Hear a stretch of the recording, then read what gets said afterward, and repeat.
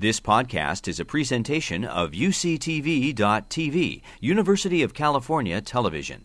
Like what you learn? Help others discover UCTV podcasts by leaving a comment or rating in iTunes. Welcome to our first Script to Screen in 2 years. What better way to stand up to supervillain COVID than talk Captain America? So please welcome the screenwriters, Christopher Marcus and Steve McFeely, back to the UCSB Pollak Theater stage. Hey, hey. In the 1940s, Captain America was the patriotic hero that America at war needed. What were your concerns about developing the script to preserve the authenticity of 1940s era Captain America while making it work for a contemporary audience? Yeah, it certainly came up on a number of levels. Just on a marketing level, Marvel and I guess it's just Marvel because at that point it was Paramount.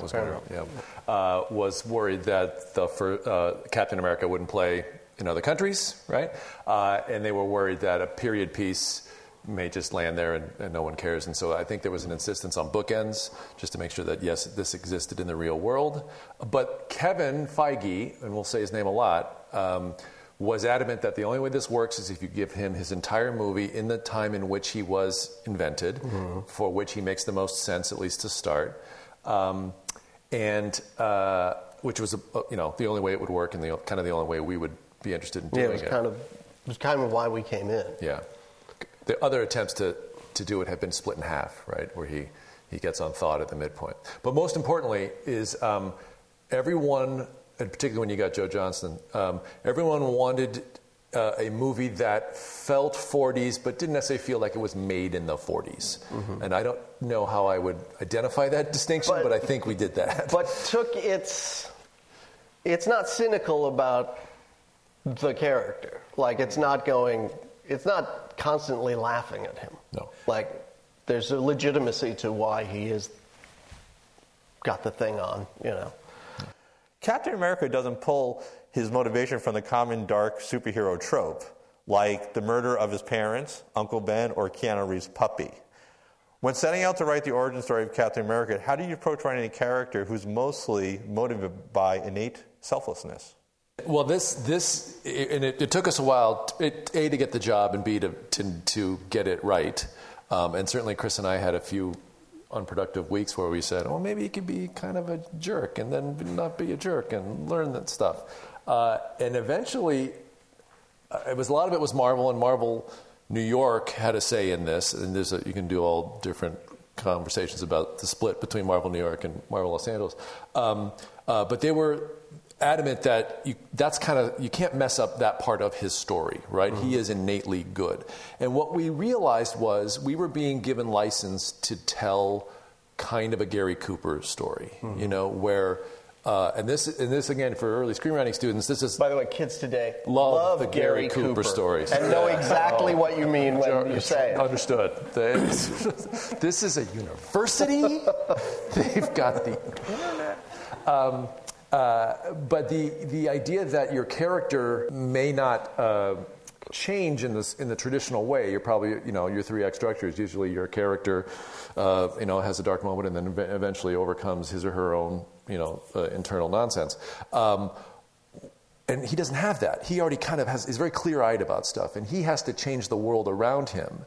And when we figured that out, and that would still be a satisfying arc, that's when we kind of locked into the correct way to think about Cap. And you don't get that opportunity very often, particularly, post the 60s when the anti-hero showed up, and we all loved the anti-hero. But Cap is unique in the comics and in the MCU, thankfully, because these things worked out, as the person everyone turns to, as the guy who is just inherently,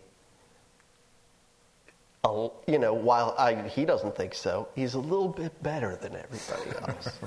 And you would never set out and go, I'm going to invent a character who's just a bit better than all the other characters.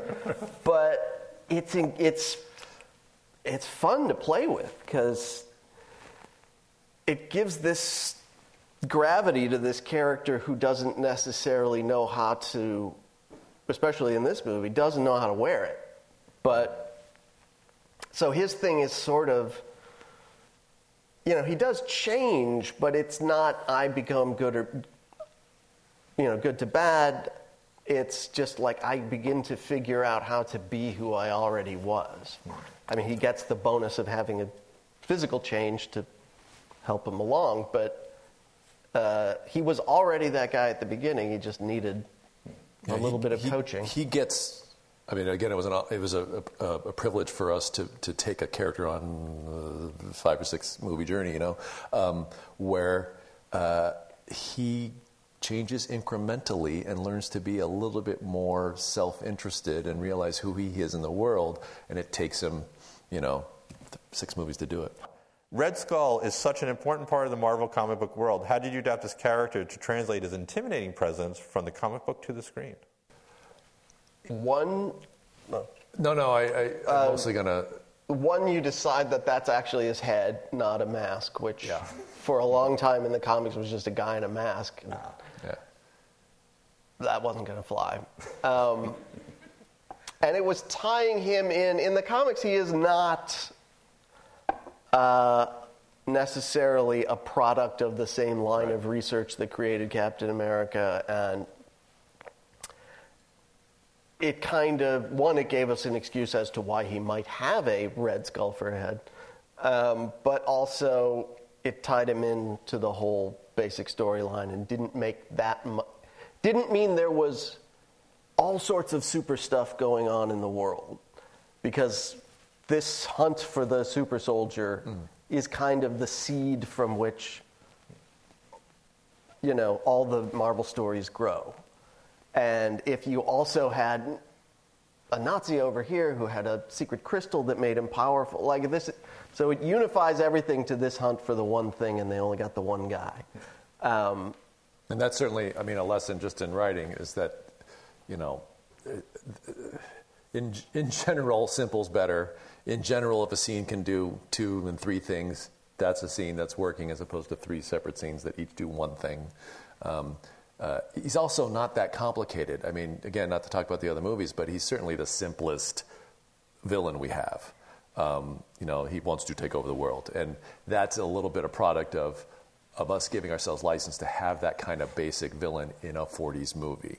The villains in Winter Soldier and Civil War are slightly more nuanced. Yeah. We will talk some Hallie Atwell in a bit, but a little about writing Peggy Carter. She appears first in 1966 as a love interest for Captain America in the comic books. What was the development process of writing this 1960s character, placing her in the 40s, and making her appeal to today's film audience? I think even in the comics, though, there's the implication that she had been in, the Resistance in the 40s or something. Yeah, right, that might be right. She's not English in the comics. She is English to get the tax credit from the United Kingdom. Which, thank God, because it got us Haley Atwell, and it made her character. I mean, not only is she this independent woman in a time when it wasn't respected, but also there's something great about taking an English woman and putting her next to Captain America. Gives her a little outside perspective on, she almost can see how silly the outfit is because it's not her flag, and she can go come on, there's a human inside there, and you better take care of him, otherwise this whole thing's going to fall apart. So she was unexpectedly. She unexpectedly became kind of an engine in the movie. I mean, I'm stunned that she had, not stunned, but I'm grateful she had a longer life after that movie, because we sort of figured that no one would ever come back. It was sad once we'd finished. We had a good time. We thought the movie was good, but it's Dum Dugan's never coming back, and God, Haley Atwell's never killing them all. So the idea that there was enough interest in get a couple seasons of a show, and God forbid they brought us back so we could keep bringing her back. That was very gratifying. Casting. Clearly, your superstar serum, the screenplay, transformed Chris Evans into an actor who could deliver comedy, action, drama, romance, and heart throughout the entire film. What did he bring to your scripted character? Restraint. Yeah. Because we sort of reflexively, made him probably jokier than he might ordinarily be, just because the writer feels pressure with the weight of the movie on them, and it says like, I'll make him funny, and he get poked. And he knew, particularly coming off of 2 only semi-well-received runs as the Human Torch, where he was Mr. Wacky Joke Guy. He's like, 1, I don't want to do it again, and 2, I think it's wrong for him to be... He can have a sense of humor, but not like, this is not a guy who tells jokes. This is not a guy who's, out to throw other people off. He is... he's straightforward. He probably says less than more. Yeah. And always delighted when an actor says, I want fewer lines. It's right. Like, that's right. I like you. Yeah, I was thinking about, there's no way you could do too much comedy because it would overshadow the drama of the actual war going on. The humor tends to come from situations. It comes from other characters. It comes from his reactions. I've always thought, too, is that if you knew Evans at all before you went into the movie, you knew him as the guy Chris is talking about, sort of the smartass from other movies you may have seen. The whipped cream bikini. Whipped cream bikini guy. The Varsity Blues, not Varsity Blues, but... Not another teen movie is what he did the bikini in. In any case, so he's got this reputation as sort of, wacky smartass guy. And when he's doing this, you forget it. If you know it, it's buried. Like, I always find myself leaning into his performance because I know there's a funny guy in there and he's not showing it to me. And I just find that reserve perfect for the 1940s character. Mm-hmm. You're opening with Skinny Steve. He is rejected by the army. He watches newsreels, longing to join the war. Behind the theater, he fights the bully who mocked the soldiers in the newsreels. How do you approach this sequence to set up Steve's character? Boy. I vaguely remember it often. I mean, even from early days, starting with him getting beaten up. Perhaps with different sparks to it, but...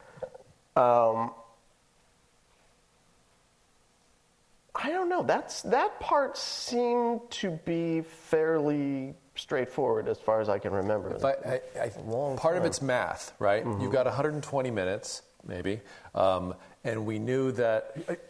Again, not to reference other movies, but we had seen Iron Man, and Marvel had done Iron Man, and we knew that they had taken Tony Stark didn't become Iron Man until 40 minutes into that movie, and that meant they had the confidence to not give you a superhero for almost 40 minutes of that movie.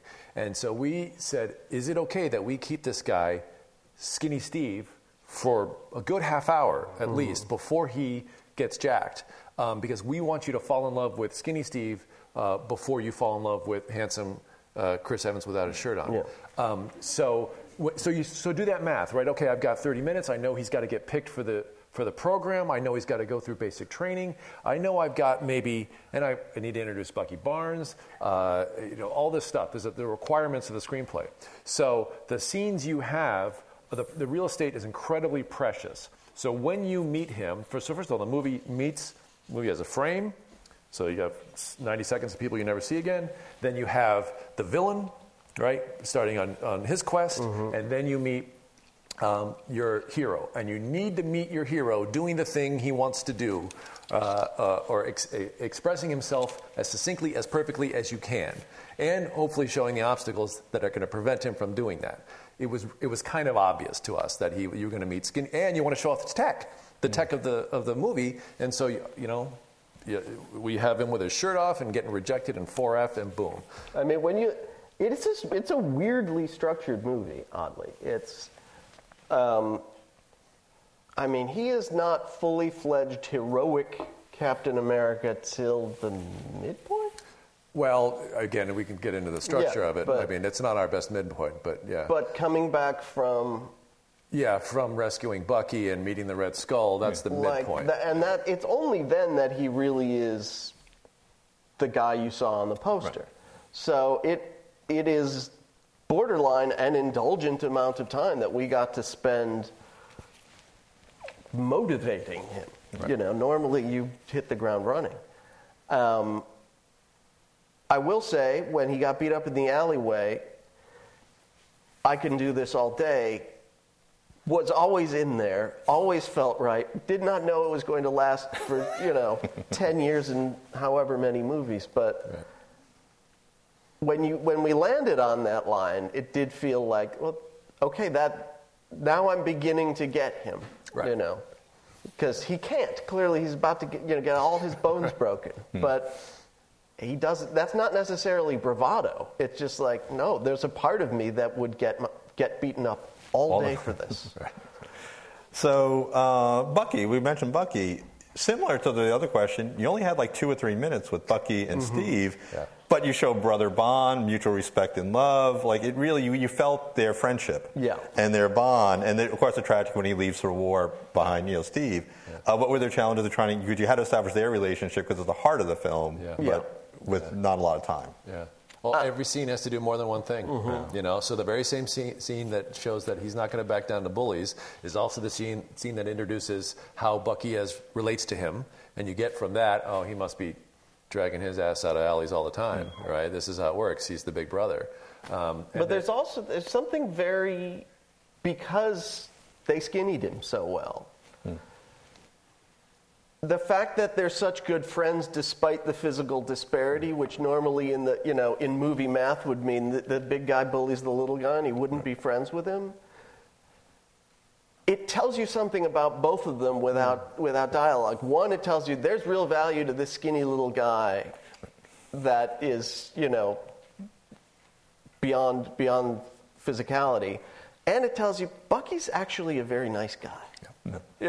Like, beyond the fact that he saves him, it's like he's friends with him for genuine reasons. They like each other. And perhaps even more important than that is the moment when they part, right? So it's we're on a fabulous double date. This could be going great, but I'm going to go once again try to sign up for the Army, and I'm going to ruin this double date. And so in a moment of crisis, Bucky calls him out, and I think one of the more sort of poignant lines or insightful lines is Bucky goes, yeah, because you got nothing to prove, right? And it's him sort of and we recognize, Steve's got this much ego. Like, I really want to do this because people keep telling me that I'm a schmuck, I want to serve, I want to help, but I also want to be more than I am. And he can call him on that. And then they have this, all their cute sort of, taking all. But it was interesting because Bucky at no point thinks any less of Steve. Like, he says he sees more in Steve than Steve does. Yeah. And it's like, I know you don't have the physical, but you got more heart than anybody else. Yeah, it's sweet. It's but talking about sweet moments, you only have 2 scenes with Stanley Tucci and Chris Evans. Fundamentally, 3 scenes. Sorry. I love the thing like, why do you want to kill? Kill nine. It's like, I don't want to kill anybody. I just want to stand with the bullies. And of course, the great drinking scene where we learn about the heart. What was going on there? Because Stanley Tucci and Chris Evans really connected. Was it just like you guys worked together on the script? It flowed, or something happened? No, I think they hung out a little bit on set. I think Tucci didn't invite the writers, but Tucci would have people over to it. I think there was cooking, there was drinking. I mean, I think it was and he's not on set. I think he may have done 2 weeks. It's not like he's there for the 4-month shoot. He's just a great character actor. He's a great character actor, and it's. I mean, that dynamic is very nice. Are you okay? It's the only father Steve ever has. So there is something very warm about that relationship, and the fact that he saw the goodness in him, beyond his weakness. How that translated to how they felt, I don't know. I think they're just both good at their jobs. But, and again, kind of unsung in the larger Marvel myth that Joe Johnston did a hell of a job on this. And he's incredibly good at imbuing things with a kind of non-cheesy, pure heart. Like, it never feels tacky when he does it. He does earnest really well. Yeah. And I think he gets it out of everybody. There's a nice character moment. I just realized when Stanley asked him, do you mind if I'm German? Because Because, of course, there's a lot of, that actually, obviously in 1940s. Well, he says, where are you from? And he goes, Queens. In Germany, but it was just a nice moment. It's like, no, I hold nothing against anybody unless they're, bullies. Right. That was a sweet little character thing that kind of set up Steve. Yeah, exactly. It's you also have to remember, just on a technical level, think about them shooting that scene that day, or say on the bunks, right? Chris Evans is, built like this, but he's sitting there like this. He's got dots all over his face. I mean, there's a lovely chemistry to that scene, and the actual making of it couldn't be more clinical. Yeah. And I can't remember. They may have shot it twice. Once with Leander, Leander, the body of the skinny body, right. Yeah. who was just a lovely skinny Englishman. Right. Any scene with Skinny Steve is, even when you think about it, it's even weirder because there's people talking to the wrong guy at various points. There's a cut of this movie with a totally different head. That's right. And I guess it is harder for an actor because you have this, very painful emotional scene to do, and you have the dots and special effects. And the dots. And they're pros at this point, but it's for us. And this is, not our first movie, but it was. We felt very attached to it, and we were there on set every damn day. It's. I can't understand how they get good performances, because I would never give a good performance. If you had dots all over your face, this would be a very awkward conversation. It would be terrible. Yeah, it would be terrible. I'd have high expectations for what you look like in post, though. Actually, that's what you have talked about. That I'd like to fix me in post. The sequence, the army training scene, I just love. It's a Rocky scene for me. Yeah. It's. He can't do anything right. He's falling behind. He shows the smart when unscrews the flagpole. A great moment. Mm-hmm. And of course, the dramatic moment is when he throws himself in the hand grenade. The only soldier to do it. Mm-hmm. So, what was the challenge, or how do you wrestle with? You have to convince the characters in the movie and the audience in that sequence that yes, it has to be Captain America. Because we have to buy it too. Right. So what was that? Well, you hit it, right? I mean, So what did we spent time before realizing he wants it. He wants to contribute. All right, so I get that. But why does anybody else feel that he is earning this moment? You try really hard, that's great. But if you fall on your face, that doesn't help. So we needed a moment that crystallized. I think we decided selflessness, right? Mm-hmm. And if I'm not mistaken, we went round and around, and I think Joe eventually said, I remember this movie from 1940. And we could never find the movie. Somebody, I think we knew it at one point, and now it's lost to history, where basically somebody jumps on a grenade. And he says, let's just do that. And so that's kind of what we did. But also the smarts thing was cool, the flagpole. Oh, yeah. That also sets up that he's intelligent, and also for, Peggy to kind of okay, this kid has something going. He's... And that is another sequence that I'm sure, like the big montage later, we probably had scenes for all of that, with dialogue and beginnings and ends. And as the script approached 400 pages, you begin to go, well, we gotta move through this as a continuous motion rather than tell the story of each part of his, so. Right. In fact, the flag scene is a reshoot.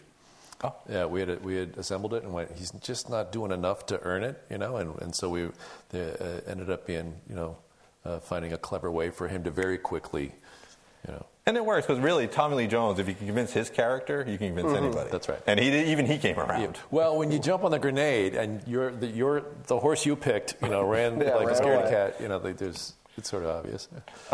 So one of the exercise we do with the students is after a movie, we said, what was the most emotional scene? Just off the top of the head. And I always like to go for scenes that maybe are not the most typical. And a lot of the ones hit on one scene, just that Skinny Steve and Peggy in the car. Oh, nice. Yeah, it was just something where, it wasn't the action scenes. It was something there's something special going on. You're setting up the romance. You're setting up a lot of things. How did that work? How did you work with Chris and Haley and the writing? That scene does work. What was it about it?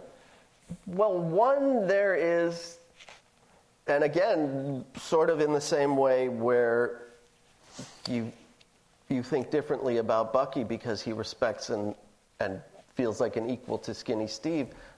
I think attraction is first evident there on Haley's part. And that had to predate the experiment. It can't just be, oh, now that he's hot, I like it. Right. It had to be she likes the man inside. So that's a key scene in their kind of evolution. And it's also him admitting intense weakness and being kind of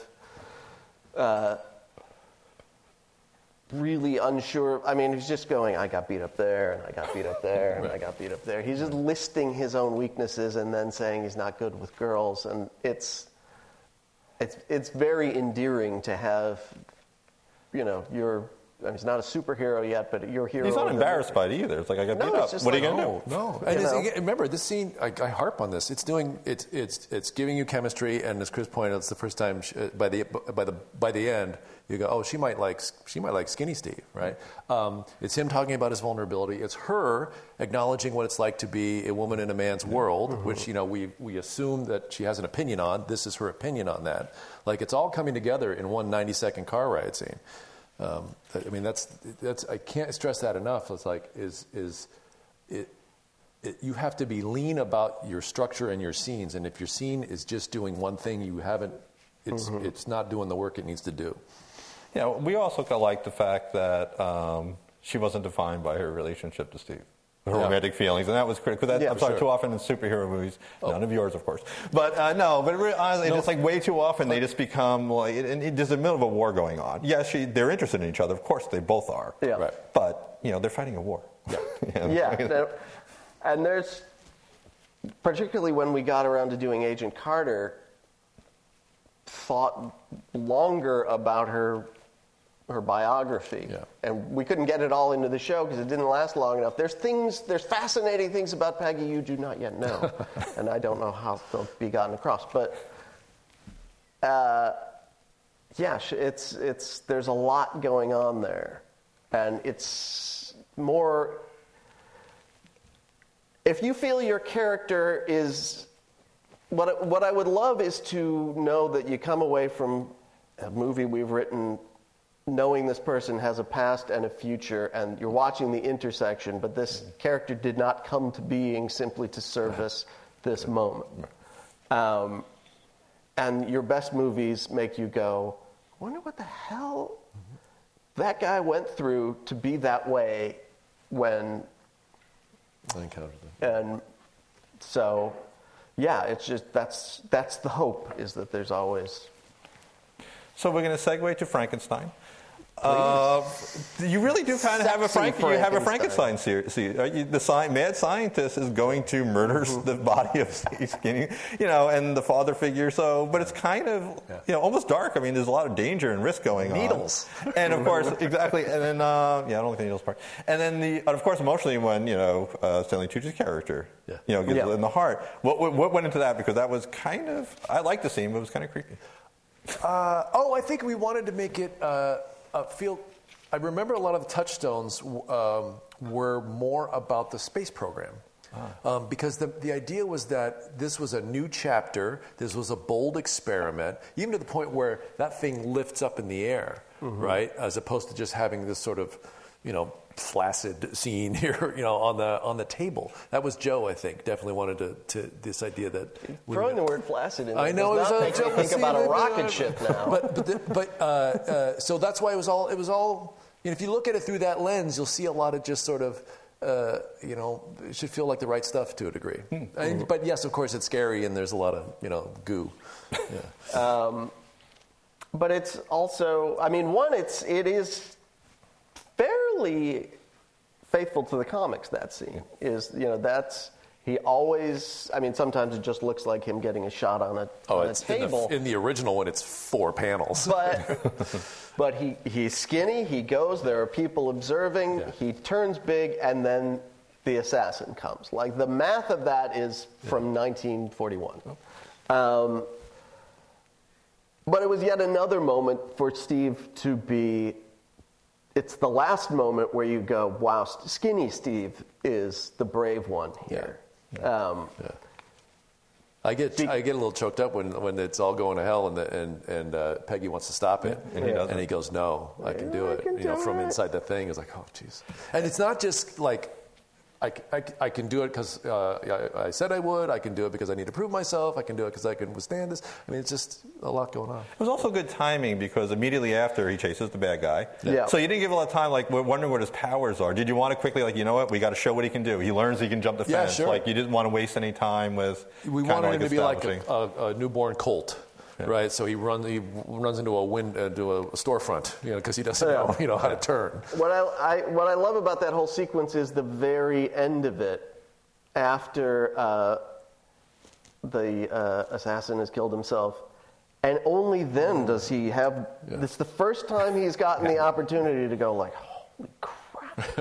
Like everything is different now, right. And I just did that on instinct. I just punched a sub. Yeah.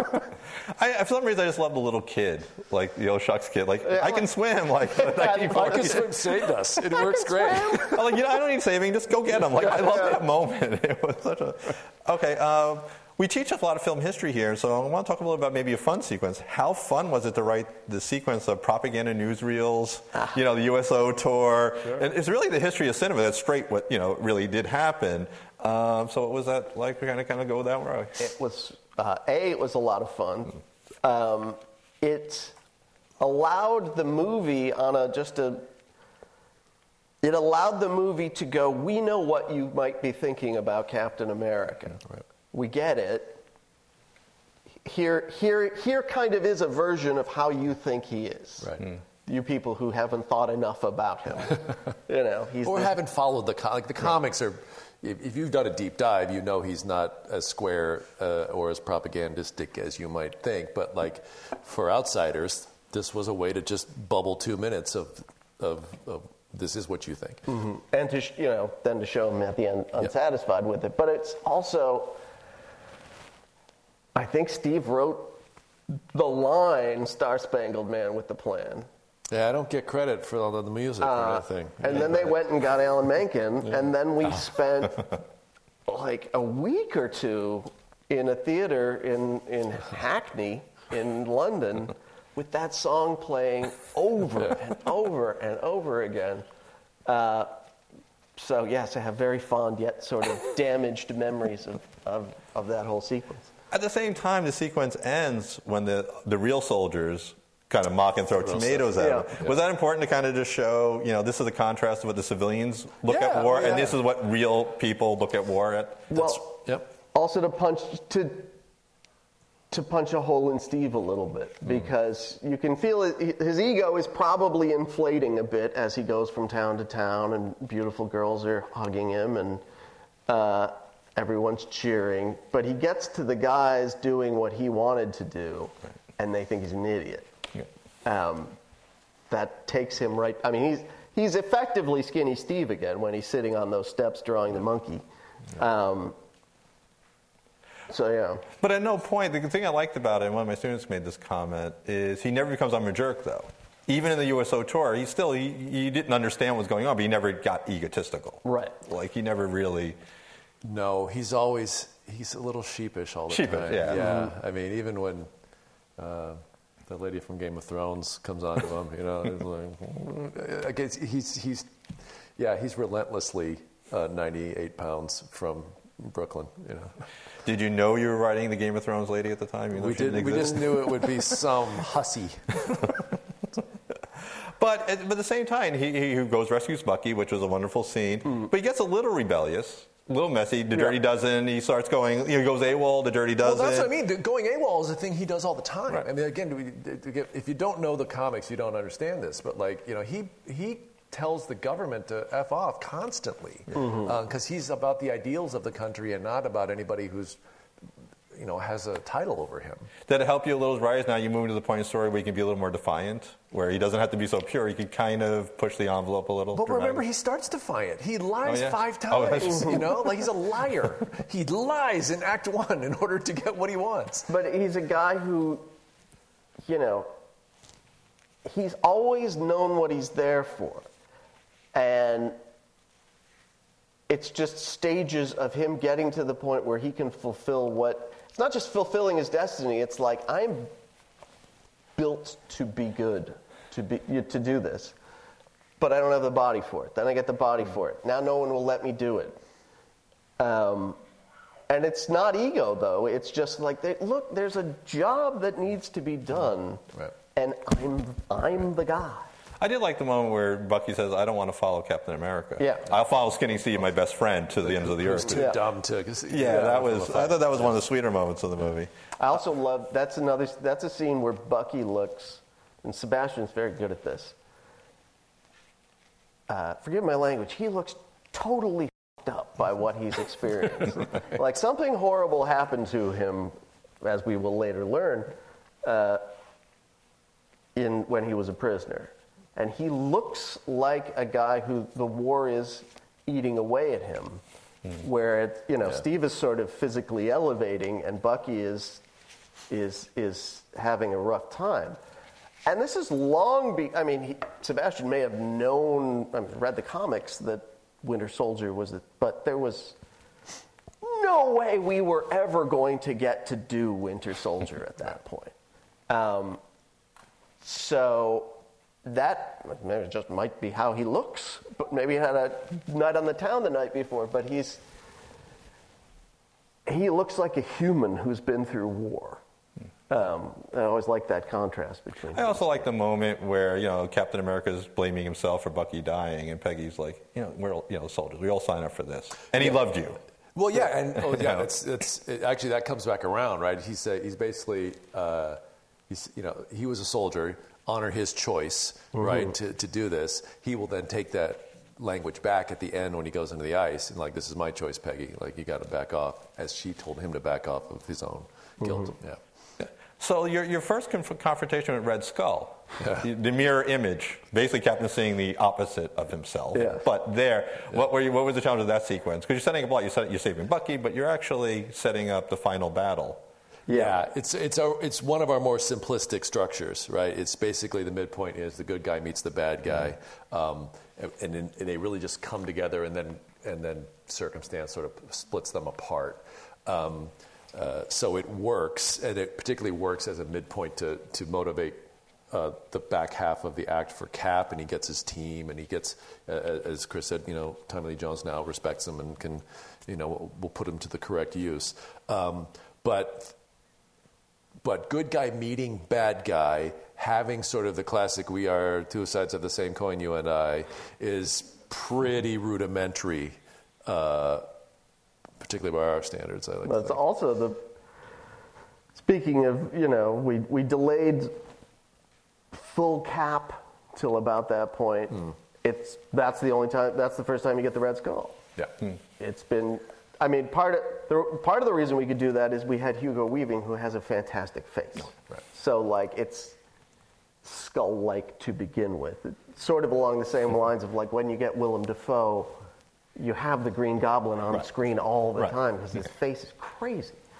But it is a full,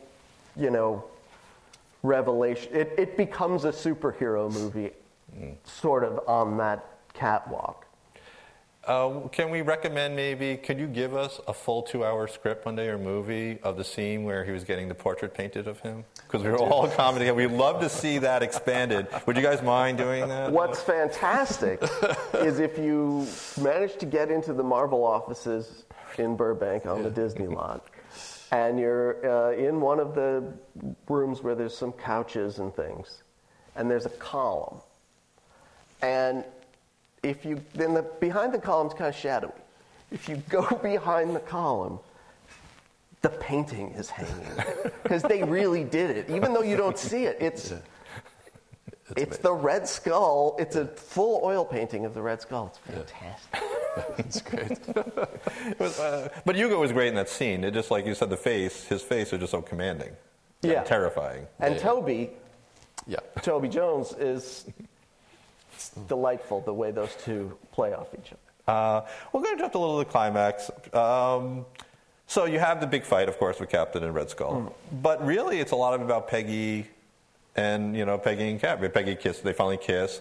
The conversation. Was there any thoughts about how you're going to end the climax? Because you decided not to show the fiery crash and keep it about the relationship that was about then, instead of more of the, we had the dramatic fight, but ultimately it was about. Well, the remit of the project was whatever we do, we've got to get him to the Avengers, right? So when we take the job, it's an origin story, takes place in the 40s, and you can't kill him exactly because he's going to. And the question was whether whether he would be defrosted in our movie or Joss's movie was always the question, because there's a version. Remember, these are all happening simultaneously, or like we're in month 6 and they're just starting, and those questions come up all the time. And I guess there was a moment where defrosting him or finding him could be the beginning of Avengers, before he started writing. So we knew it turned out, one of the things Chris and I like about adapting is that it's like playing tennis with a net, right? So you go, all right, well, here are the rules of the road. You can't go past that line and that net. Now do whatever you want, or now make the best play. So that gave us license to go, all right, well, what's the tragic ending? What's the ending? That guy has to save people, but he also has to lose something because he's not going to die. So what's he going to lose? And so he's going to lose what is the best romance in the MCU, right? Like it's clear, good, palpable chemistry. And what's the best way to lose that? By have them being hard-bitten about the loss that they're facing. So the reason why, if you get teared up there, it's because they're both trying to pretend this awful thing isn't happening. And then she has to spend the next 70 years lamenting his death, and he gets to wake up. So it's even a little more tragic for her, too. Technically, she probably only has to spend about 4 years because he'll come back from the future. Yeah, but he always is that. But did you know that? There's some debate. But we'll talk a little bit. We're going to open up pretty soon. But we'll talk a little about Winter Soldier. It's a different film. You had a different tone, and he's in a new world, fish out of water clearly. But it's a corrupt system. He's butting up against spies, things he couldn't stand. How was it to write as a now take it's kind of a new genre, new place to talk about a totally different world for Cap? It was fun. I mean, it's actually the role for Cap, right? I mean, like Cap in the comics. That's what you know of him if you're a comic fan. He's the man out of time. Yeah. Most people, the story of the man in the 40s was one we kind of had to sort of, pick and choose and try to corral, But the man out of time and the one who doesn't understand the society he's in or doesn't sort of walk in step with it, that's the character primarily, right? There's also just something, there's a lot of things to love about that movie, and there's just something great about someone who wants to clean house, and I think we all feel, no matter what era we're in, like, it's just a swamp around me, I wish there was someone who could fix this. It was interesting him in relation with Nick Fury too, because he's not happy with Nick. He doesn't like the shadowy figure, but respects him. Yeah. Kind of become like there's a lot of complex things going on. Did you have fun messing with Nick Fury? Because it was the first time you kept him off balance. Like the first time he was in jeopardy. This is the thing. Yeah. Steve changes the people around him. All right. So how do you change the super spy? Yeah. You say all your super spyness has gotten you into this morass. Because it turns out you're a super spy for your own organization is corrupt. Yeah. Well, how do you shock the person who knows everything? Just tell them something they don't know. Yeah. Right. Now, your first movie, you had the romantic relationship with Peggy, but now you have more of a platonic relationship. How was that you really kind of set up Natasha's relationship? How was that kind of process working for getting a different type of relationship? We very explicitly did not want it to be a romantic relationship. To have, because it's what they're talking about. She's needling him about, like, do you go on dates? Do you do these things? But they're actually very similar people. They're people whose lives were taken from them. His was voluntarily taken from him, but they're essentially both government products of opposing sides, and they're both in different ways, trying to live in the world that's very sort of not built for people like them. And she's clearly, though, allowed herself to get muddier. Yeah. Right? She is comfortable in the murk. She was made to be muddy. Exactly. Yeah. So that is the stark distinction, and why it's fun to rub them against each other, because they have a lot in common, but their worldviews are different enough that you can get, like, really, that conversation in the car is pretty juicy. You know? But it's another thing where, again, the fact that they respect each other gives more gravity to both of them. Like, you'd think the cynical super spy would go like the Boy Scout, which is what everybody who doesn't know what Captain America is calls him. Right. And also, frankly, how he came off in the first Avengers movie. They kind of put him back in Boy Scout mode, and we wanted to get him out of Boy Scout mode again. So this deeply cynical person respects this guy and goes, there's way more going on here than the silly blue outfit. And he goes, and the same way... You can't be as cynical as you let on. Yes, but the knee-jerk external response to Black Widow is sexy lady in a leather suit. Right. And he sees right past that, and he's like, you're a soldier, a pretty screwed up soldier, and I understand. Right. They have chemistry throughout all the movies. They're really good together. I remember last time we were together, you talked about how fun it was to actually end their relationship with Endgame. The concept, like, take it full circle, and you started it and end it. But at the same time, there was a pattern, like, you seem to really like the relationships part. Now, if you take Civil War, you really flipped it, where Captain America is the one who doesn't want to follow orders, and Iron Man flips it. So was that kind of also interesting, kind of explore? Now you have a different kind of classy relationship, and they're flipping. Well, that's, again, the beauty of working with so much material and so much iceberg behind you, right? All these movies are changing these characters in subtle ways, and we realized at one point that those guys were crossing, and that it absolutely did make sense for Captain America to buck the system and try to protect Bucky against the authorities, and it got to a point where it made sense for Tony to throw in with the authorities because he felt culpable about some of the stuff he'd done. So that's not a Tony the Tony you see in Civil War is not the same Tony in Iron Man, but he makes sense. And it's the same thing with Steve. And by the time you get to the end of the line, one of them's going to go, have a life, and the other one's going to lose his, and they're on the other opposite of where they started. The screenwriting teachers, I remember mine said, you always have to kill your babies, scenes that you love but don't fit. Or don't work in the story. Was there anything in the Captain America movies where, oh my God, I wish we could have done this character, it was a brilliant thing, but it just didn't work? All sorts of things. Yeah. Panzer Max.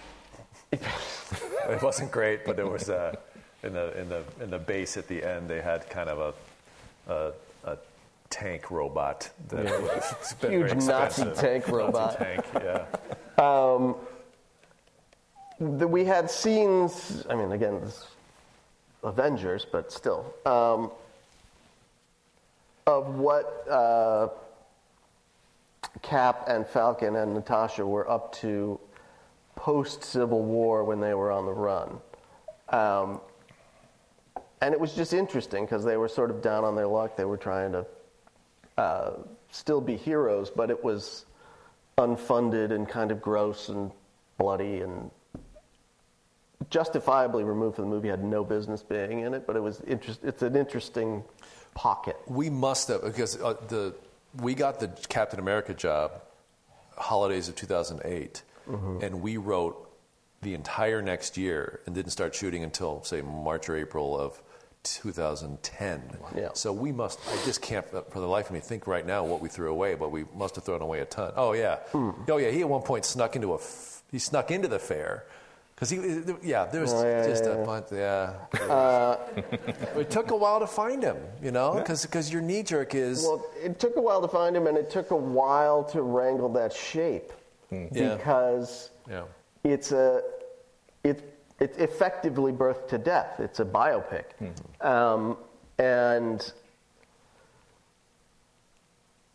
there are more montages in it than we normally do, because you really need to. This guy needs to be a seasoned hero by the end of the movie, Right. which you don't have. You don't have time to show his war career. And on a practical level, if it was a hit, you'd want to go back and make Captain America 2. Yep. And is that in the 40s?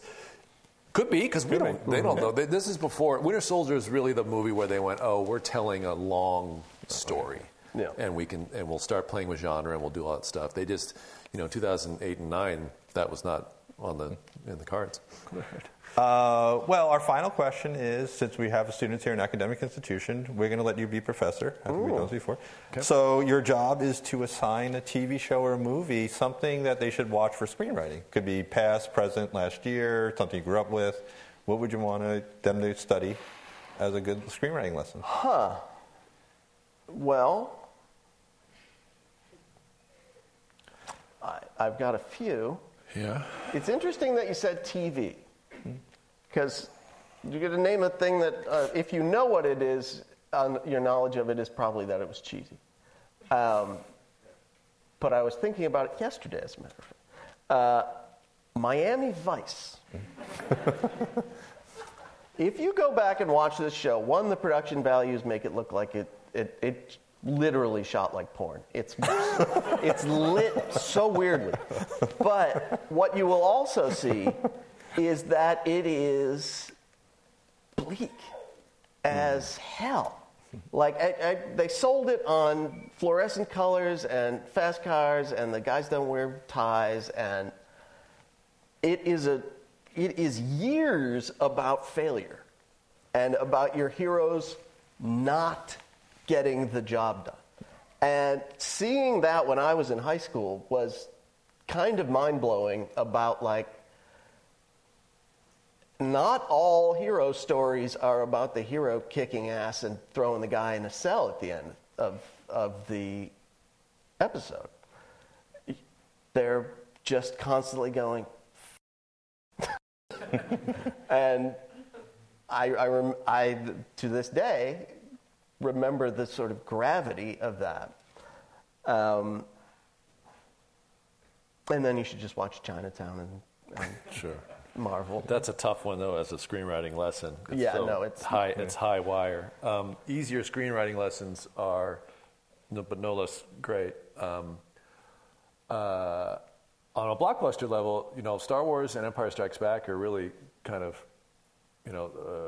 clean. In terms of their end of acts and their midpoints, and even we call them pinches because we use the Sid Field model. The reason Chris and I got into screenwriting was because of Seven. As we saw it and we went, oh, we're scared. Oh, we're impressed. That because we were completely like everyone else who first sees it, shocked at the third act and didn't know where this was going. So that's the kind of script where if you know what the rhythms are, you can then get tricked. Because when John Doe walks in at the end of 2, you're like, oh no, that's the worst thing that could happen. Because I don't know what's going to happen. Yeah, it's like I no longer know what I'm watching. Yeah, exactly, and that's thrilling. Yeah, I'm going to throw one out which I've never done before, related to Captain America. I'm going to recommend 3 Days of the Condor. Well, that's the one we rip off. Yeah. Because and it is but it is kind of like you want and related to Captain Winter Soldier. Yeah. It is a great spy movie. Average Joe, Robert Redford, Average Joe, but 1970s kind of like conspiracy theory. And it's where we learned how to do that, right? Where it's the main character doesn't know who's chasing him or why he's being chased, and in the middle he figures it out and then goes on offense. Mm-hmm. Well, I do want to thank you. This was our first movie and Q&A in the theater in 2 years. So. Welcome back. Happy to be back. Welcome back, everybody. Thank you. So thanks so much, and of course we'll see you again with your next awesome movie. You've been listening to a podcast by University of California Television. For more information about this program or UCTV, visit us online at uctv.tv.